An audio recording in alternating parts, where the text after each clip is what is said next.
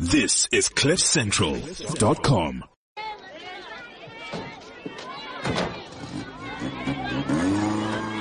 This is the biggest illegal gathering I've ever seen. I've heard what the last speaker had to say, and I agree. We are going to change South Africa.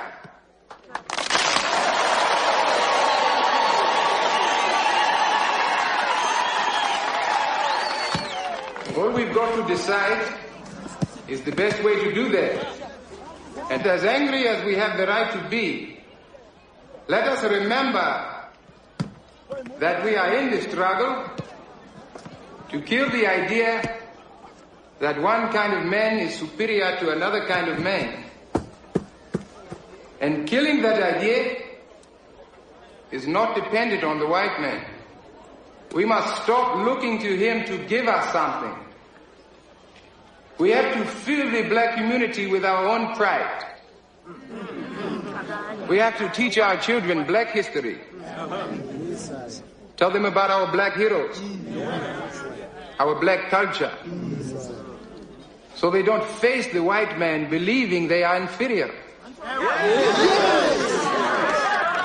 Then we'll stand up to him any way he chooses. Conflict if he likes, but with an open hand too. To say that we can all build a South Africa worth living in. A South Africa for equals, black or white. A South Africa as beautiful as this land is, as beautiful as we are.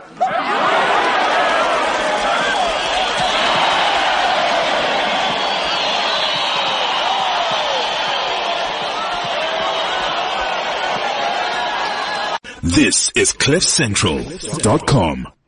Good evening and welcome to the Country Duty Show on CliffCentral.com. It has been quite some time since we have been on air and done a live show. So thank you to everybody who has come in and still shown us our support.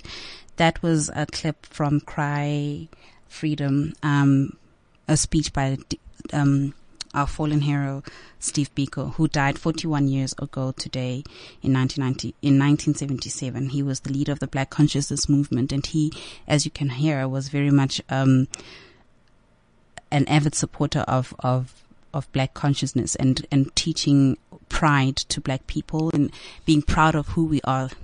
He pushed the ideology that no one man is superior or more superior than another person, and that so in doing that Black people should not be afraid to be able to stand up and speak to white people and demand what they need to demand, and to look at where we have come or how far we are 41 years later. I'm afraid we haven't really done his memory proud. We definitely do try, but in our attempts, we still try and do it in a very Western way, and we've lost and forgotten our African roots, in my personal belief or my personal opinion. We try and bring in the Western world to the African way of life or the African way of being, and it's two things that are very, very conflicting, and it's not working out. And this is, I think, why we are moving forward at a very, very slow pace, if at all. But yeah, rest in power, that is Steve Biko. Also, the topic of people who have whose lives we have lost. Today was the memorial of the firefighters who we lost in the fire in Braamfontein last week, Wednesday. The fire that took up so many days or so many hours, almost 30 hours to get under control. So to the family of Nduduzi Ndlovu, Katutelo Muedi, sorry about that, Simpiwe Moropani, I sincerely convey my deepest condolences. And we just pray that you guys will find closure or comfort in in the support that you're receiving from the government. And I hope that something will come out of this, and that their lives were not lost in vain, because even today's, this afternoon, there was another fire that broke out again in Bloemfontein, and fortunately for that one, it was able to be contained timeously and within time, and no lives were lost with that. Yeah, that's where we are. So please do give us a call or a WhatsApp, and our phone number is 0861 555 189. Our WhatsApp number is 0797482090. We are going to be talking about the technical recession that we're finding ourselves in South Africa, and our president denies that there is such thing as a technical recession currently in South Africa. We're going to find out what it is, what this term technical recession means, and what is the difference between a technical recession and recession.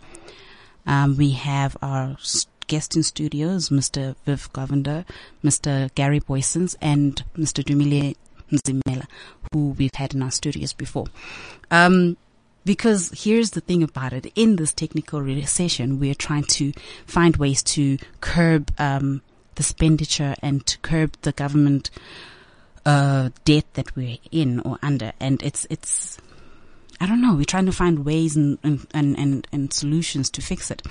DA has come up apparently with a 12-point plan that is supposed to be helping to curb this downhill that we're on, which includes privatizing Eskom and SAA. And I don't know how that's going to go. Also bringing in more options for consumers for electricity, so that we at least have an option to choose between where we're going to be sourcing our electricity from. That's one of the things that they have in mind, and a couple of other things. The land reform restructuring thing, they have come out to say that they're not against it, or at least that I'm paraphrasing here, but that they would rather come in, or it be done in a way that is not so scary to the markets. I don't know how I feel about that statement though, because I mean, anything that seems to be pro-black people seems to be anti-markets. So what does that say about our markets? Anyway, moving right along. And apparently our former president, Mr. Zuma, is going to be getting his full pension. So I can't really say that he's not entitled to his full pension, because constitutionally he's allowed to, and he's entitled to it. Yes, and I mean, we can't really fight fire with this one, because in fighting fire and fire, we're then going to be bringing the Department of the Presidency, or the Office of the Presidency, into like a bad place, So we need to still respect the last standing office in government. What little is left of it, and still follow the Constitution and do it right. And but with that being said, I mean, the numbers were sitting at, I think, 179 to 79, if I'm not mistaken. I'm not quite sure what the numbers were looking like, but it was quite a landslide, And you're just sitting here like, last week the ANC members of Parliament were talking about how there's no collective. Zuma must take full responsibility for state capture and for the way the country is at, the state of the country that is in right now, because they can't be held accountable for what they did. But I mean, you look at these kind of things where they're given the voting power and they have the right to go and do something. And how many times was he voted with the state of the vote of no confidence? How many of those did he survive? And now they want to tell us that they can't be held accountable. Who's then supposed to be held accountable? That's something that's really missing in our country, accountability. And for that we are suffering, and for that there's so much lost. This is why we're sitting in such a current situation that we're in. Food prices are going up, petrol prices every day.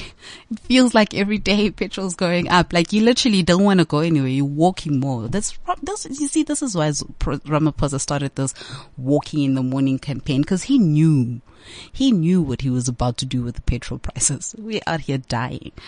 But yeah, so please do join us on the conversation. Give us your thoughts and comments, and looking forward to speaking to you guys. After the song break, we're going to be having our guests in studio, Domile, Mr. Viv, and Mr. Gary. This is CliffCentral.com. Welcome back to the Country Duty Show on Cliff Central. Do please call us or send us your WhatsApp numbers. Our WhatsApp numbers, your WhatsApp comments. Our WhatsApp number is 079-748-2090. And our call number or studio number is 0861 555 189. And you can tag us on at Country Duty ZA, at @Handful_K. Use the hashtag Country Duty, hashtag Cliff Central, so that we can, and at cliffcentral.com. How could I forget our host? Then we can be able to catch your comments and read them out on air. So we've got our guest in studio today. Welcome, Mr. Dumile Nzimela. You and that surname. Yeah, Mr. Gary Boysons and Mr. Viv Govender. Hello. Hi there. Hi. Thanks for having us. Okay. So could you guys just tell us a little bit about, except for Dumile, everybody knows Dumile now. So Mr. Govender and Mr. Can I start with the Misters? Can I call you Viv? Hi, Viv and Gary. And please. Gary. You guys are from Rand Swiss. Correct. Yeah, I don't know. It's, I suppose we started the company about 3 years ago. So in a sense, we're a startup as well. We've both been in the markets for many, many years, decades. Yeah. Longer for me. Longer for more grey hair. The grey hairs are telling. And decided that we wanted to do it for ourselves, and we basically run a stockbroking firm. That's how it began. Very much focused on low cost, very good quality access to markets for clients, and slowly developed into an asset manager as well. We've got a lot of managed portfolios. We manage on behalf of clients their funds, and have now a formative wealth division too, under Viv. That's basically it. What we saw in the market was that, I was just speaking to a famous economist yesterday, and I'm not going to tell you what his name is, but he was talking about basically the money he put in for 20 years at a rather well-known asset manager in South Africa for his RA. And he said after 20 years, his performance was negative 1% nominal, not real. And what that means is basically, if you added up all the money he put into that company over 20 years, just normally, without any growth, he has slightly less right now than that number, because of all the fees had been charged and all the other stuff out there. Wow, okay. And so this is basically what happens across all other people. A lot of other people, yeah. The problem is that, especially at the low end of the market, it's virtually impossible with the systems that are in place to make or to get clients, etc., and make a living of it. And those guys that basically want to do that start doing things like, for instance, charging these upfront fees and charging, initiation stuff and so on. And then what you often see happening is this: yes, at the end of the time when you're 65 years old, retire, you have some money available. But I would say to you, the following statistics: what's amazing about South Africa. If you had to look at the entire of South Africa and just consider the people that have pension funds, that have RAs, etc., and then say what percentage of these people that actually have saved for retirement will have enough money to replace their last paycheck by 60%. And 60% is important. It's the minimum amount you can keep from your last paycheck and still maintain your lifestyle. You get below 60%, and yes, you're not basically going to be on the streets, but you're not driving a Ferrari, you're now driving a Toyota, that kind of situation. And it's important to understand I drive a Toyota. Yeah, that's something you step up. But you know what I mean? It's all about relative to where you were. And trust me, if Bill Gates woke up tomorrow and was rich as Oprah, he'd jump out of the building and cut his throat on the way down, according to Chris Rock. It's all about where you are versus what your level is. And if you drop your income below 60%, you feel a lot worse about yourself. But getting back to my thing here, only about 1 in 10 people who have saved for retirement can retire and maintain their lifestyle. 1 in 10 in this country, which is ridiculous. It's because of the fees that are being charged. It's because of they've invested in the wrong instruments, because they've done silly things like take their money out early and so on. And so I thought there was a gap in the industry, and therefore we could, just by offering some simple good service, really do well in that particular sector. So your fees are less and you offer better advice? Simpler advice. Basically, it's more transparent. That's the one thing we are very proud of, is that we may never get to the top of all these things, but the one thing we consistently do is get rated the most basically transparent stockbroker in the country, which is something very important to us. You come to us, you basically sit down as a financial client here, and you say what's happening, and we'll give you the exact truth that you need to know, as opposed to having some kind of like you're here. Broke. Do you need to go? Exactly. Let's put it this way. Yeah. So I think the first year that we're in business, we compete always. Every year there's a stockbrokers awards in South Africa, and they rank you. It's a very, very in-depth process of vetting a company. So they go through obviously all your systems, your websites. They come and mystery shop you. We get phone calls from fake clients. They open fake accounts. They then get us to survey our client base as well. So we send out questionnaires, and all our clients say yes, they great at this, they're bad at this. So it's a very robust process. And the first year that we competed, they obviously said, listen, we can't come out and say that you guys are the best brokers in South Africa. It's just not possible because, you're a year old, and what would that mean if the Financial Mail was saying something like that? So we obviously ranked exceptionally well in all the categories. You add it together, we technically should have won, but obviously we couldn't rank. They couldn't rank you number one just because you're a year old? We're too young, and I think that's an absolutely valid point. But we came back obviously the year afterwards, and we've now holding currently the ranking of third overall in South Africa. I'll give you the best stockbroker in the country is still Standard Bank. We're competing with literally the largest retail bank in the market, and we're getting up there. So there's a lot of advantages to being small, being nimble as well. But we're currently going through the vetting process again this year. We'll know on the 25th of September where we ranked this year, and you must let us know. We're hoping to move up again. Okay. Well, that's interesting. Everybody has awards. So how do you get into those award system? As my investors, would you advise me to go start up an award ceremony somewhere and just be like, who's the best, book reader? Because there's awards for literally everything right now in this country. But yeah, that's interesting. I'm sure that's a very booming market. I think it is, but at the same time, I think awards have a place as well. I mean, if obviously you've got to look at the institution delivering the awards. You've got to look at a lot of things. You've got to look at the vetting process. But in a way, it helps the retail public especially, and it goes to Viv's point as well. It's so difficult, when you don't have a knowledge, and in our industry especially, where advice is so crucial, and understanding very complex products, and so much of it is related to trust. To have a third party come in and actually say, here's our stamp of approval. I think it does mean a lot because, the average man on the street unfortunately doesn't know the difference between good and bad advice. And quite often, as Viv says, in our industry, so often the talent that you get rewarded for is the amount of charisma that you have. It's the amount you can get a client to trust you is what you're rewarded for. Not how good your advice is, not how much money you make for your client, not how you protect your client, but how much you can convince him that you are the guy for the job. And that, unfortunately, leads to a situation where you do need these awards. You do need third parties to come in and vet them and say, wait a minute, these guys might sound great, but they're terrible. Okay, that's true. Yeah, I've just had a very bad experience with people who sound great on ways, but they're not. Anyway, so I'm just coming to what you guys do. Do you guys have any middle class, what do they call them? Middle income earners, or middle class people? What's the technical? Poor people. Yeah. Do you have me? People who are who don't earn your I don't even know what is a lot of money these days. 50,000 rand. Okay. People, earners who are investing money, or because if you look at where the markets or the way things are right now, people can barely even afford to save 10% of their income because that's your petrol. Yeah. and how do you then talk to people and encourage people to be like, okay, look, I understand that when you look at it, you feel like maybe putting away your 20% or 5% is not going to be important right now, because at the end of the day, your child is looking at you on some, I need bread and milk, and you don't have that money for it because you've gone and invested it. But the thing about that is that what's good about the middle income person is that they are not very different from each other in terms of what they need as products. You look at a wealthier person, you're going to have a very complicated suite of things that you got to do for them. Like a person that brings you 100 million or something, they probably want to do things like offshore, and they want to do things in different little trusts, and they want to have all these complicated things. And you'll charge them, a percentage, and that percentage pays because they have more money, but also because they want more things from you.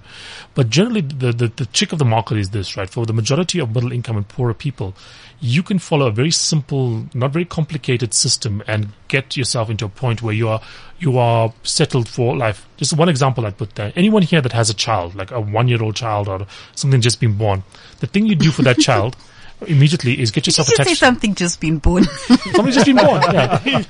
Just yes. a baby, right? Okay. What you do is, the best thing you do is you take yourself and you put yourself the maximum yearly allowance for tax-free savings.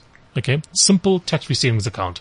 You don't go and put it in something that's, like an interest-bearing account. Put it into the stock market, but put it through an offshore ETF. That's the trick. Okay. Now, what does this do for you? Just this once-off investment, 33,000 rands. The calculation is spectacular. If that child doesn't touch the money until it's 65, when it retires at 65, okay, let's just say it lives that long and everything else goes plan, it can draw a monthly income of 20,000 rands a month in today's money after inflation, 20,000 rand income per month at 65 based on the 33,000 investment you've put in right now. So the child would never have to save for retirement, never have to do anything like that. They just live on that one thing, just not touch it for 65 years, resist the temptation when they're 18 or 21 or 25 to do things with that money, but leave it till 65, and that money would basically get to the point where they are, free effectively from retirement. And that is the kind of stuff that happens in the market. The crazy thing in the South African market is this. The market returns a 7% real return on average. Okay? Guess what the average investor makes in South Africa in terms of real returns? But 1 or 2%. Wow.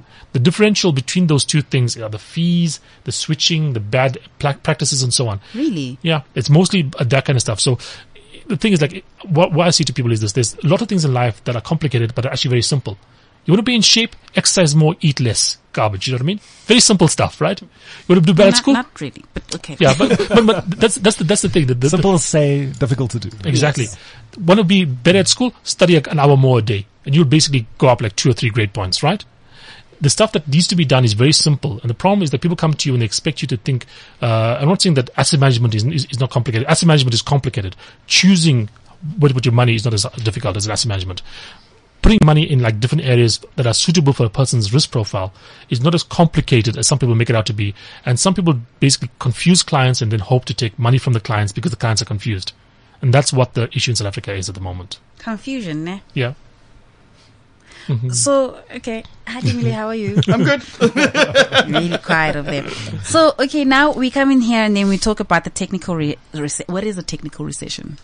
Like, why is it not a recession? Because somebody actually pointed out something to me, and I was just like, oh, okay, wow. The Great Depression or the Great Recession, what was it called? Depression. Yeah. Was at 25%. Was at 25%, and right now we're sitting at 27%. Yeah, or minus 27%. Yeah, so these are all, in my opinion, very academic terms. So technical recession, kind of the definition is that we have that the economy has shrunk for 2 quarters in a row. So in the first quarter of this year, the South African economy declined, I think, by 2.2%, but it's been revised up now to 2.6%. So it means more data came in and they made better calculations. And in the second quarter, we're down 0.7%. So it basically means there's 2 quarters where our economy has shrunk, in simple terms. The reason it's technical versus a normal recession, as I say, it's pretty much academic, and mostly because the term recession is quite an alarmist term, and also the tools that you use in a recession from a decision-making perspective, particularly for government and for business makers, are different, right? So if you have an expectation that you've had an anomaly and that the economy is going to recover, you don't kind of have panic bells. But if you think that it's going to go on for quite a long time, you do very different things with your money and with financing decisions that business makers So, for example, take. China would not have come into South Africa to buy it if they knew that we are going to be No, losing. China would always come and buy it.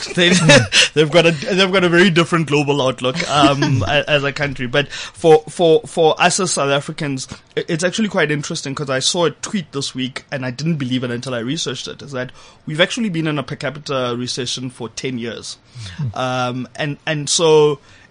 I think South Africans mostly get obsessed about these stats and these numbers and what's happening from week to week and that kind of thing. The bigger conversation is around what is the long-term view? What are we doing as a country? Where are we going? And I think plan. What's the plan? The 12-step plan.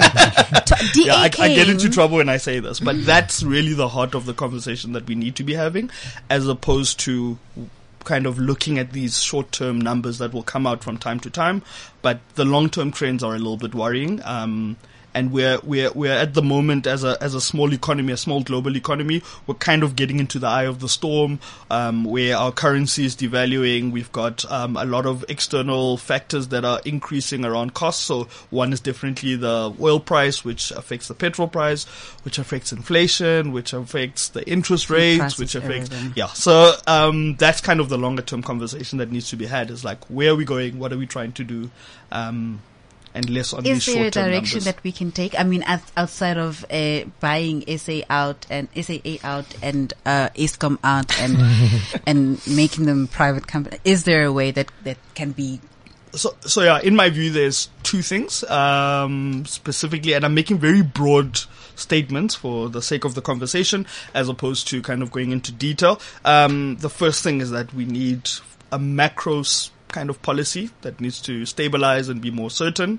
And then the second thing is, and I think you've got the right people in the team, is that we need to do more around personal finance that needs to be managed at the bottom. Because you have an economy that's kind of in the wind at the moment, and hopefully I'm not going to get in trouble for that statement. But you need to kind of teach people, like ordinary South Africans, how to kind of make better financial decisions and how to build kind of an economy from the bottom up. But the other side of it is that the leadership, and this is both government and all sorts of other institutions, business leaders, need to also kind of get into a place where they're making more stable, more long-term decisions. And I think we're a little bit away from that. So it's going to get a bit worse before it gets better, I think. So how is this then affecting your guys as clients?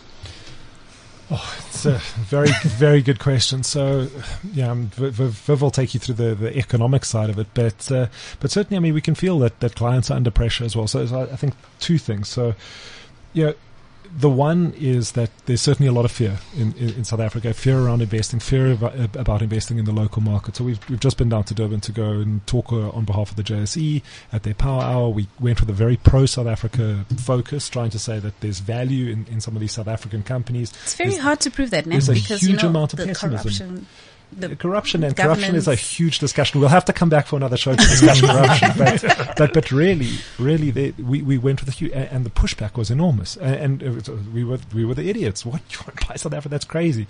Now Can I just, sorry to interrupt you, but I mean, even with the response that was given about what the China deal, and then he said no confidentiality, and everybody was just like, wait, what? With whose money? We don't have that trust anymore, and Absolutely. It's not just with our personal money. It's not. I mean, not just with the government money, but with our personal money as well. And absolutely, we're seeing a lot of fear, which I think does breed opportunity. I think there's a lot of very good quality businesses on our exchange that are perhaps at very low valuations, and you could buy into them and will probably do okay in future. But at the same time, it also comes down to diversification as well. We live, in a global economy, and while we've had very stringent exchange controls, they have been loosened, and as Viv said, I mean, he was talking about tax-free savings account. The government has given the whole of South Africa an incredible gift with a tax-free savings account. It really is a unique product. But inside that, you can put in an MSCI World. You can go and get exposure to the world. You can go and get exposure to the best and brightest minds in the US and Europe, and you can get exposure to Chinese companies as well. Like, it's a very exciting place to invest, and we have the option to do that. But certainly, I mean, we can feel it as well. Like, I mean, South Africa, there's a lot of pessimism. There's a lot of reasons for that pessimism as well. But I think in any environment there's opportunity as well. And I think that's I was speaking to it's basically a legal practitioner who advises a lot on FDI deals last week, and I kind of put the question to him. I said, with all the pessimism, are you seeing with the potential of a downgrade, are we seeing money flowing? He says, my clients don't care. They kind of understand the project that they're investing in. They understand the risk. They've priced the risk as well, and the money is coming in. He's doing more flow into South Africa than he's ever done before. So there are very specific opportunities. I'm not saying that with policy certainty we can't get an incredibly large improvement in our investment climate. I think we can attract a lot more foreign direct investment, but it's still there. There are still opportunities, and I think clients and investors need to understand that. Is there any way that like with the policy what do you call it? Policy certainty. That one. Like who then do we look to say, okay, you need to now give me something that I can feel comfortable in or secure in? It's a very difficult conversation. Specifically, and this is it's usually part of normal course, right? A year before an election, things get very uncertain because politicians have to make promises. It's just par for the course, and so they're not able to anchor themselves to very specific policies. The difference this time is that we're in a global economy that's in very choppy waters, right? So the US is having trade discussions with the Chinese, who are some of our biggest trading partners around the world. There's pressure for emerging markets when currencies are in turmoil. So there's a lot of uncertainty in the global economy in general. So when you add to that the fact that local South African policy is also quite uncertain. I mean, we've got the question of land, but there's many other questions. There's national health. There's other questions that, education. There's education. There's, this week there's been discussion around crime rates, et cetera, and usually you would look to government and business, both equally accountable, to come out and say, this is our long-term projection. This is what we want to do. These are the industries we want to regulate. This is how we want to regulate them. This is what will change in the future. This is what we're doing. The problem is we're 6 months away from an election, and we've got some vigorous campaigning that comes from the opposition parties. We've got a relatively new president who's doing a lot of international travel and is taking a lot of international elements. But he's got the know-how, and it's because he's clever. In theory, that's true, but he's also balancing a lot of factors. He's balancing a lot of, South Africa's economy is it's a political economy. As much as it's a normal economy, it's a political economy because there's a lot of concentration of power. We have one ruling party that has been in power for 20 years plus, and they have a lot of internal battles, a lot of internal strife. They are individual figures, I don't want to name names, who are very charismatic and very well known, who kind of by saying a very few things, a lot of things change. From an economic perspective, a lot of our industries they're not small industries, but there's very few players in them. And so the way the South African economy works is that if the big guys don't stand up and say something very specific, the rest of the market kind of has to guess their way through.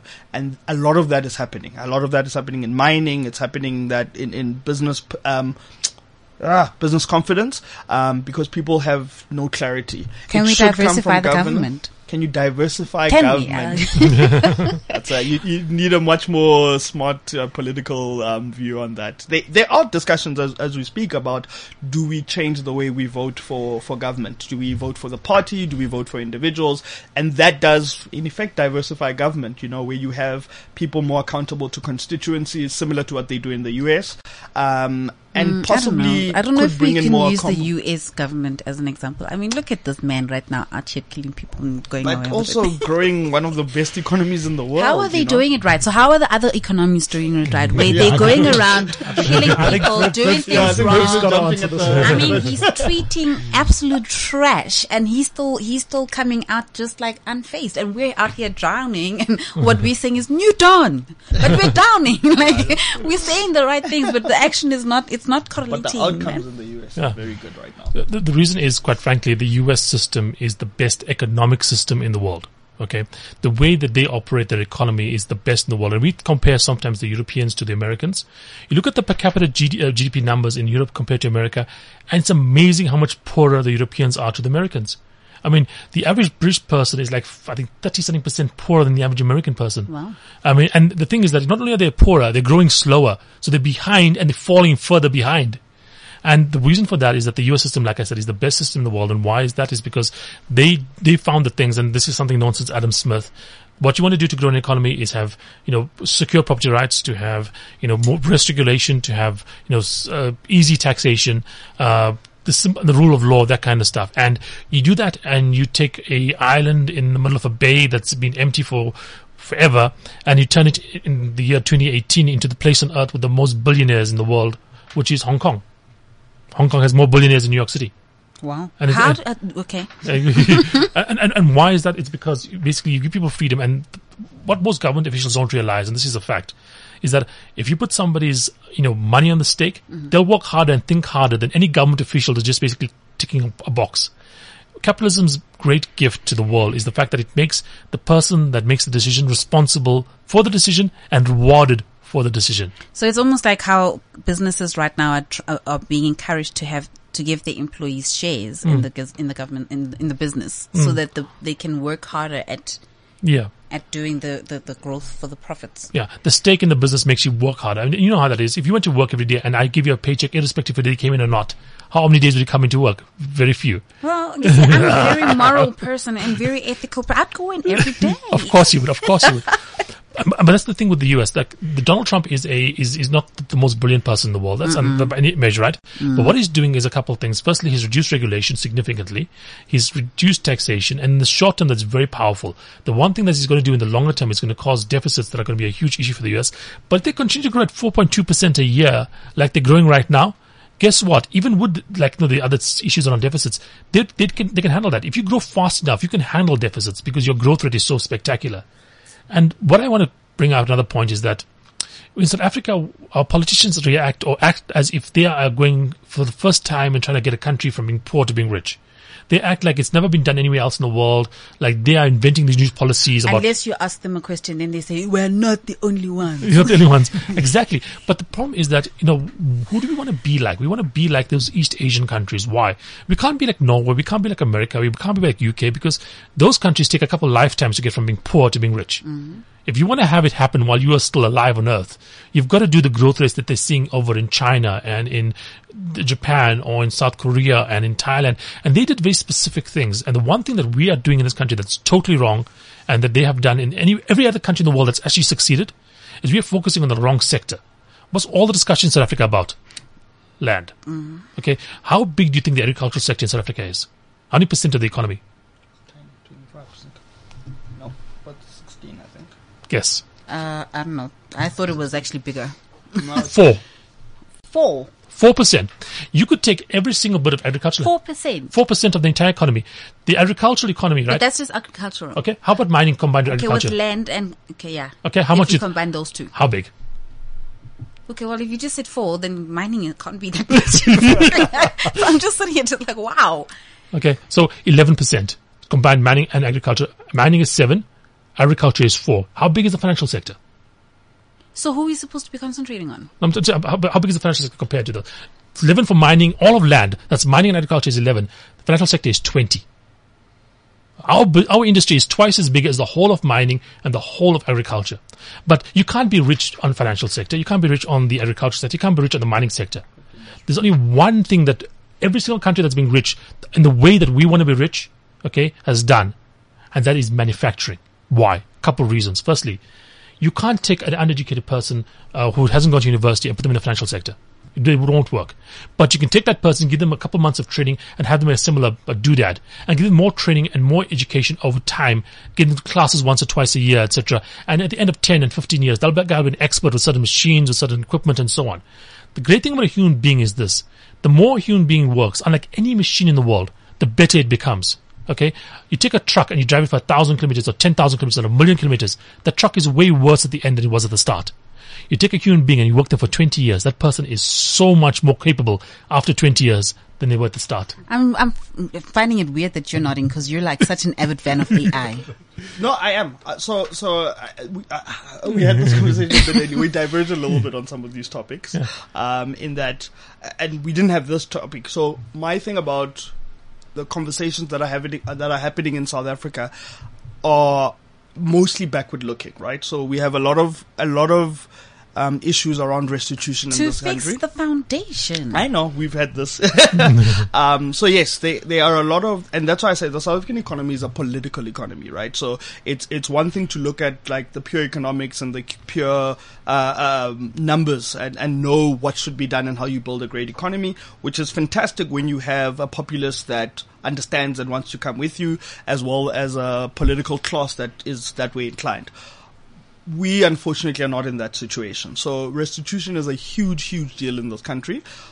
what I think we do wrong about the restitution conversation is that it is backward looking. And as a result, we'll always be, the stake can always move, right? So this was bad 20 years ago, this was bad 30 years ago, 50 years. You can always go back and find more and more disenfranchisement. My feeling is that we need to have more forward-looking conversations that are inclusive.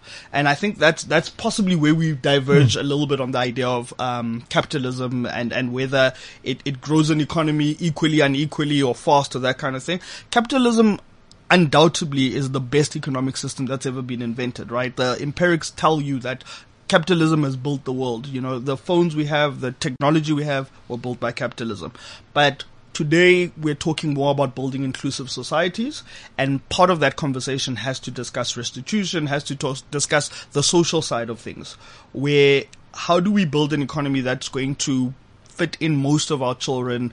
And my feeling is the land conversation doesn't go far enough, because exactly agriculture is never a way to build an economy. So even restoring land, it may build the restitution side of it, but it does not address the fact that we're trying to build an economy, build incomes, grow skills, education, and that kind of thing. So I actually think my diversion is that the conversation is not big enough. It is usually very concentrated, and it's a political conversation around how do you get people to I don't want to say vote for you, but how do you get people to be on your side?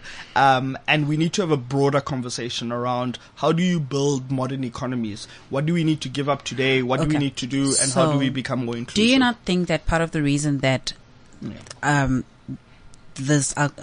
land part of the economy is so, or the land sector, let's call it land sector, is doing so badly is possibly because the resources that we get from the land, we do not know how to refine them, how to use them to our benefit. Instead, we sell them at a very low cost, at their very bare minimum, to people or countries like China, who then buy them for us at a lower rate and then sell them back to us refined.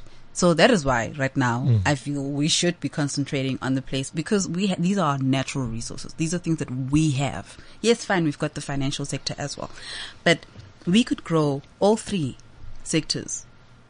I don't know, maybe this is just textbook theory, but if we had to take the gold that we have, that we get, and we had to refine it ourselves, and we had to fix it ourselves, and by the time we sell it back to the US, or we sell it to the US, not even back to them, we do everything ourselves here.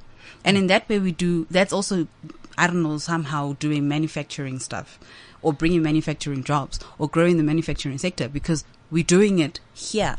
We're creating the jobs here. Why do we need to always take our things that we have, take them across to the West, and then we buy them back at 150% profit? And then we wonder how come they're succeeding and how come China is able to buy us out, because we gave him the money to buy us. Okay, the question that arises, what happens in 100 years' time when there's no gold? Then we have nothing. We build an industry around a no, but we've got the money. Yes, but if you want to get the money, here's the thing, right? The way you want to build an industry that's going to be forever in your country, right? If you focus on a natural resource that is non-renewable, like gold or any kind of natural resource, effectively you are putting a death sentence on your country when that thing runs out. Because what happens to your all money doesn't matter. It's people that matter. And the way you get the country rich, you can take a country like Japan and blow it out of the earth, right? Get it down to nothing. Take a place like Germany and do that. And they recover within 5, 10, 15 years. Why? Not because of the things they have, it's because of the people they have. And if you basically focus a nation on natural resources, you don't develop your people enough. If you want to exploit natural resources to the fullest ability, what you do is you create cartels, like OPEC is. And then you make the most money you can out of the natural resource while you have it. And when it's gone, you get the biggest thing. But if you want to create a country that's going to be successful into the future, you start your people making something. First, let's just say they start making toy cars. And this is what all these countries have done. China made junk. Japan made junk. Every one of these countries starts making junk. Little doodads, little things, right? And then over time, as you get people making junk, they get better at making junk and they can make more than junk. And then China goes from making junk to making something better than junk, to making iPhones, to making Huawei phones. Japan goes from making junk to making something better than junk, to making Toyota, to making PlayStation, and over time. And this is the part that every single of these East Asian countries has followed. Taiwan, South Korea, the only exception is Singapore, but Singapore is an island state. It's a different kind of situation. But every one of the countries that we want to be like, and like I said, we want to be like these countries because you go back to South Korea after the Korean War. South Korea was cheap, was basically poorer than Ghana. That was the average per capita income in South Korea, poorer than Ghana. South Korea right now, they're the second biggest or the biggest smartphone maker in the world. And they didn't go from being one to the other. I didn't care about natural resources. They cared about basically making sure that their people got to the next level. But you can get people to the next level while using the resources that they have, because it's not just the gold that we're going to be looking at, but it's all the resources that the land can give to us. Yeah, because it's everything that we reproduce, or we don't do it ourselves. We don't refine it ourselves. Yep. We don't get it to consumer levels by ourselves. Yeah. We always have to go and bring in people from look at our fire stations right now, for example. I know it's not even, but like our fire engines. I don't know who the hell he was, but he was on air at the time, and he was like, "No, we have 44 fire trucks." Oh, okay. And how many of those are working? 4. And 40, and the reason why 14 of them are working out of 44. And the reason why is because they're waiting for people from outside of Africa to come in and fix the ones that they have right now. Why? Okay. You want to tell me that we do not have the ability to build or create our own trucks? But you have to focus your population to build these things. If there's a well-known term in economics called Dutch oil disease, right? What it is that you found that the Dutch economy actually suffered when they found oil, because so much of the resources was concentrated to going towards oil that where the money was to be made, and that the rest of it's like an economy can't have every focus. It has to have certain focuses, right? And if you focus on natural resources, what happens in the short term, you get richer. But in the long term, look at the place in the world that has the most natural resources, that makes tons of money off it. Do you want to be an economy like Saudi Arabia? But you reinvest your short-term gains into your long-term gains of educating people. The issue around Dutch disease that I was talking about, basically because you're now exporting a huge amount of commodities as well, your currency naturally strengthens, which makes your labor that much less competitive. So your manufacturing sector never develops. So you never get the skills that you require. So when it runs out, you're in a lot of trouble.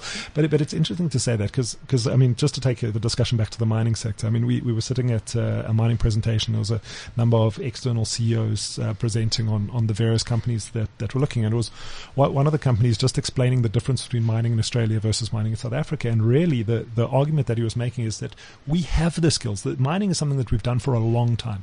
We understand mining very, very well.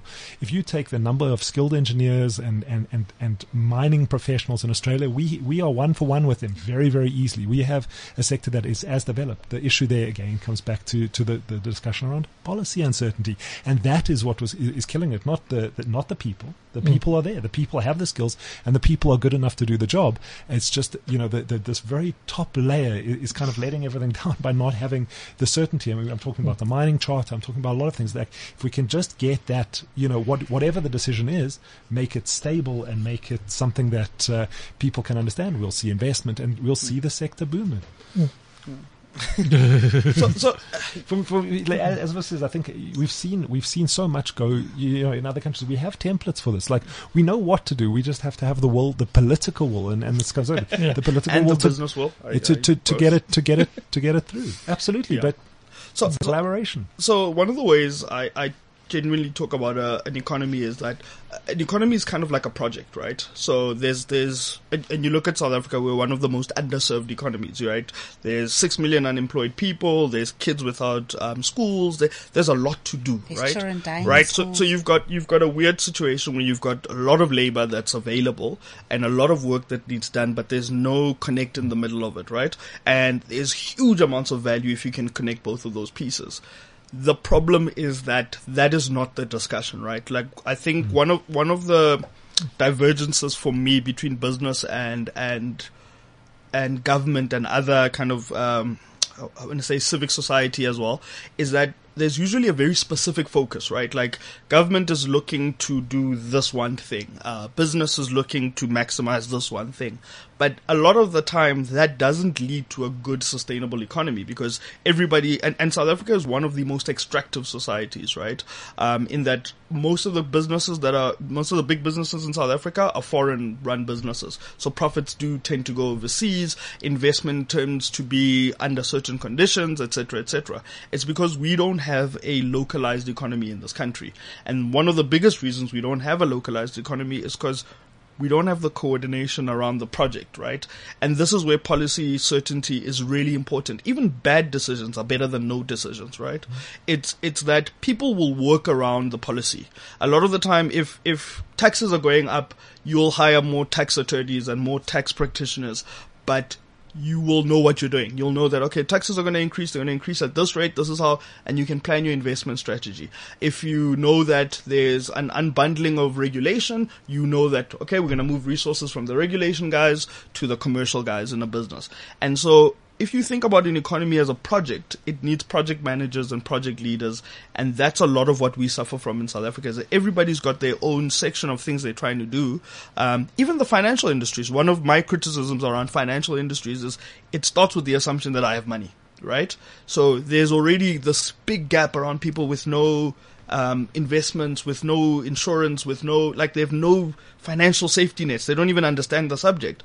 But a lot of those people have either never earned an income or don't know what to do with the little income that they have, like you spoke about initially. So there's gaps in those areas. But if we have a coordinated strategy across industries, across government, across civil society, across all our big sectors, we can then start to build something that starts taking shape. And I think like Vib is saying, you can't do everything. So there has to be one or two specific focuses. Are you developing around technology, engineering? Are you developing the natural resources? But we don't really even have that, But you sound very much like you're building a dependent society. Dependent on? On government. No, government has to set direction. That's their job. In fact, most of what government does is to make laws, right? To say, this is what you can do, this is what you can't do. Business has the job of saying, okay, I have access to capital, I have access to resource, this is how I allocate resource. But they can't allocate resource into places where they know that there's no future, or rather they won't. And so it is government's job to set the direction. It is business's job to then take that direction and invest into the country. And that's I talked earlier on about the referee. Business is supposed to get stuff done. Government is supposed to be a good referee. But when they're not refereeing or they're not giving the rules or they're doing the rules at random, then everybody sits in the stuck situation. And then what happens is we wait for the next external wave. Petrol price goes up, then we have to deal with it. Stop talking about the petrol price. It's going up. It's going up. So, just in closing, how are you protecting or sheltering, unless that's a business secret, your clients from the knock that's about to come? Because I personally, like you said, there's no plan.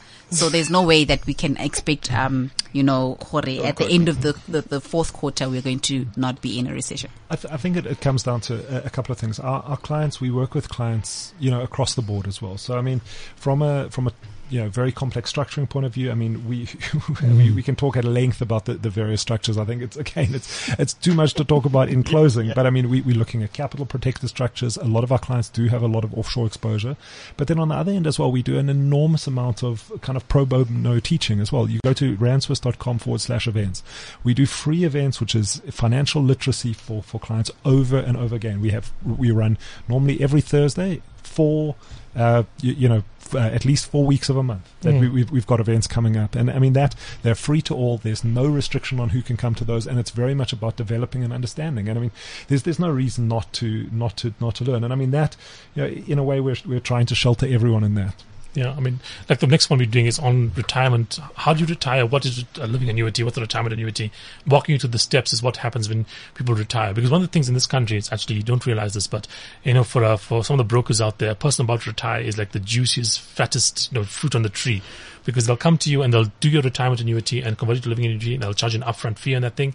which can be as much as 1.5% of your total retirement assets. So if you worked your entire life here and they're taking out as much as maybe a quarter of what your maximum yearly withdrawal in the first, like just within the conversation, and then they add on another fee on top of that. And so people get into these situations where, like I've had clients come to me, not joking, who are paying the broker more out of the retirement funds than they are taking themselves. The broker and the asset manager and the platform combined is taking more of the retirement funds than they're taking themselves. So that's the kind of stuff out there. If we can just shelter the average people from predatory investment professionals, I think we're doing a good job. Guys, thank you so much for joining us tonight. Time is never on our side, but we will have a follow-up very soon, maybe like in the next petrol increase. Next month then. That has been the show for tonight. Good night. Cheers, thanks. This is CliffCentral.com.